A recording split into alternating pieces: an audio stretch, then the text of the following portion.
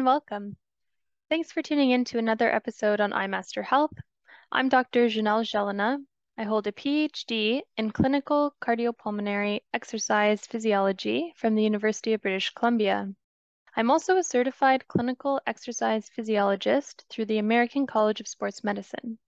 In today's episode, we are going to talk about a group of respiratory conditions that fall under the category of interstitial lung disease, or ILD for short.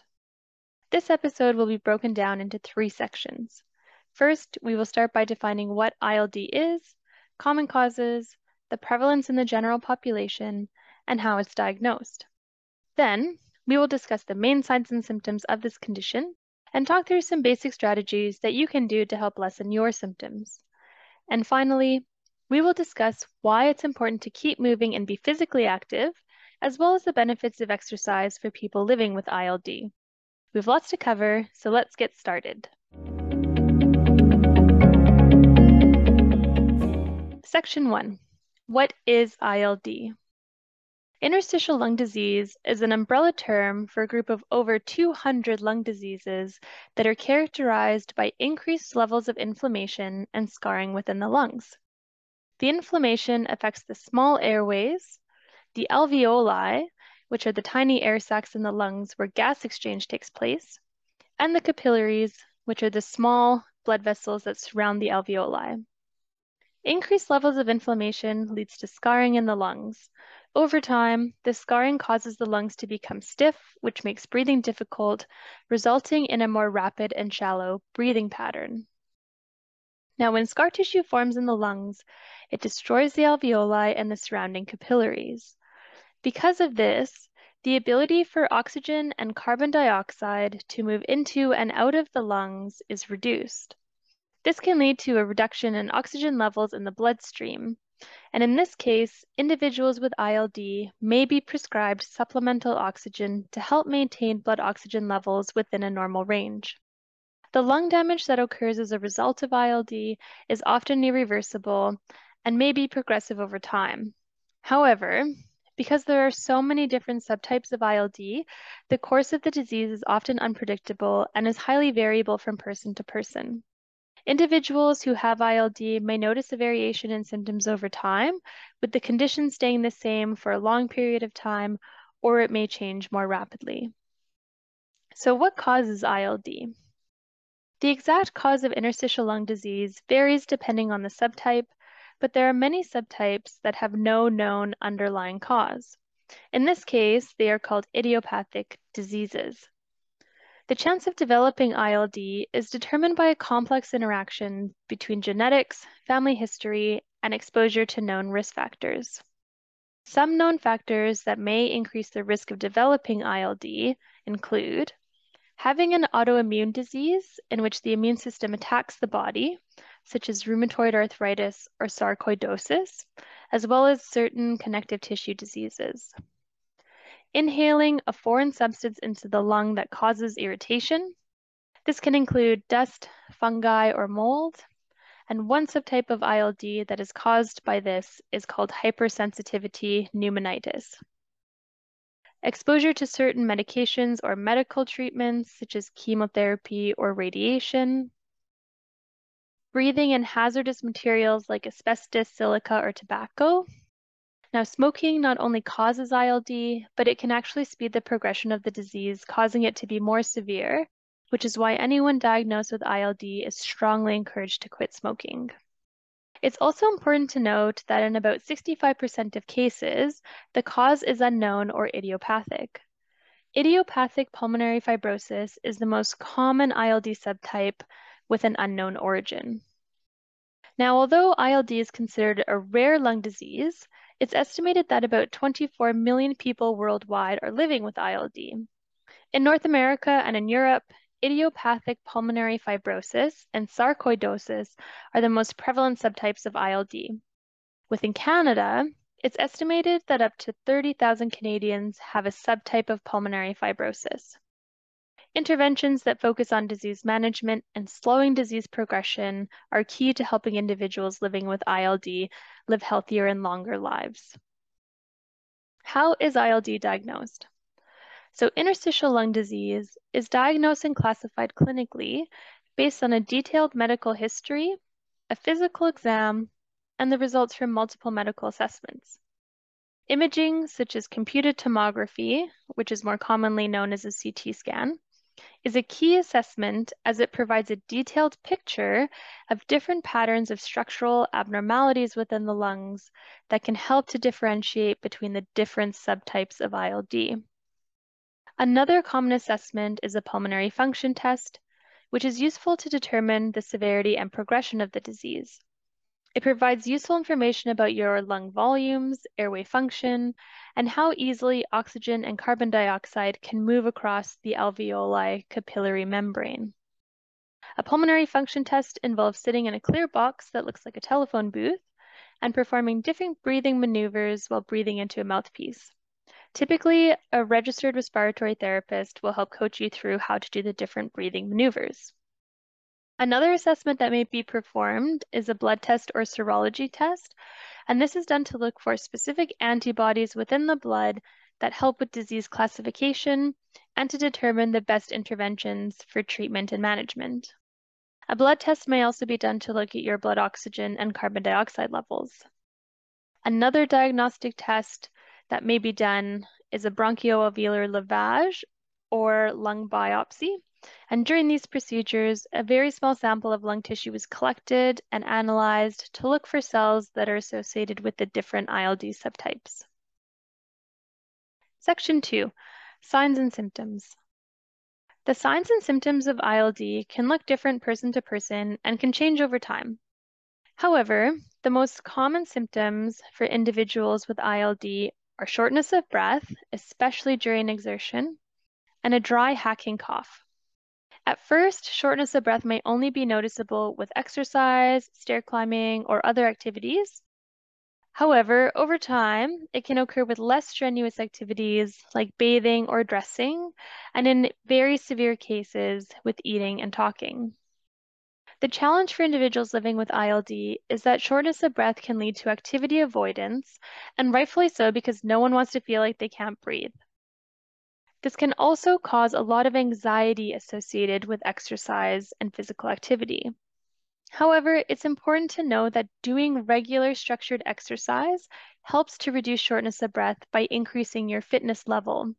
The fitter you are, the less work your lungs have to do, which means breathing becomes easier and you will be able to do more activity without feeling as short of breath. Other common symptoms of ILD include extreme tiredness and weakness, discomfort in the chest, labored breathing that is rapid and shallow, unexplained weight loss or decrease in appetite, abnormal enlargement and curving of the base of the fingernails, and blue colored of the lip, skin, or fingernails due to low blood oxygen levels.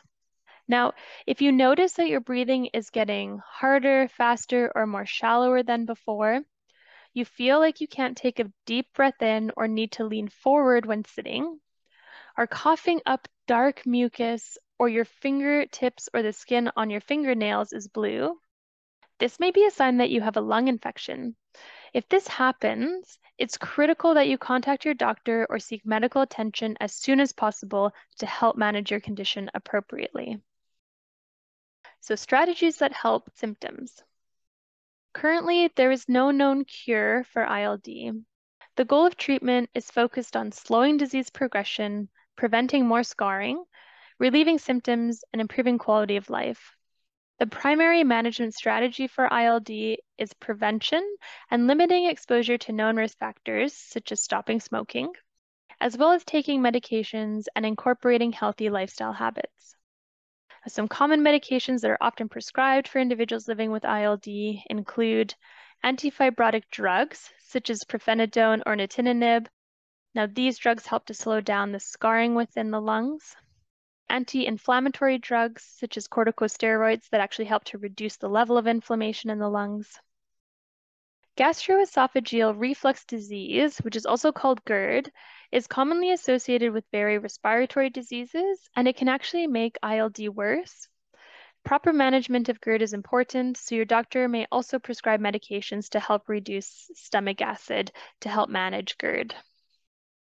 In more advanced cases of ILD, low blood oxygen levels may occur during exercise or even sometimes at rest. If you or your doctor is concerned about your blood oxygen levels, you may be asked to monitor your oxygen levels overnight by wearing a finger probe while you sleep, or your oxygen levels may be assessed during a walking test. If it is decided that your oxygen levels are too low, oxygen therapy may be used. The oxygen is delivered through a portable oxygen tank using either nasal prongs or a face mask. This helps to deliver extra oxygen to make sure breathing is easier and lessens the complications from low blood oxygen levels. In the most severe cases of ILD, individuals may be recommended for a lung transplant. Now, in addition to making sure you take your medications every day, there are other lifestyle habits that can help manage symptoms. So these include quitting smoking and avoiding secondhand smoke.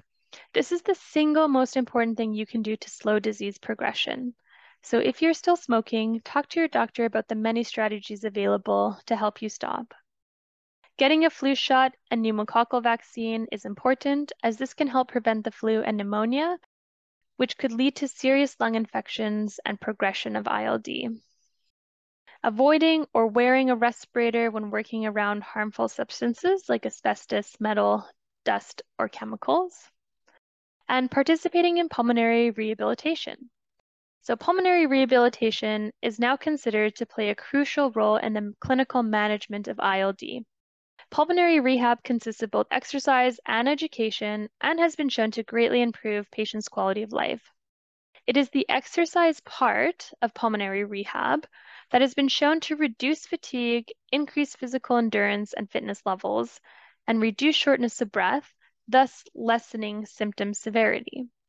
So congratulations on starting your exercise journey and taking control of your condition with iMaster Health and its tailored exercise programs.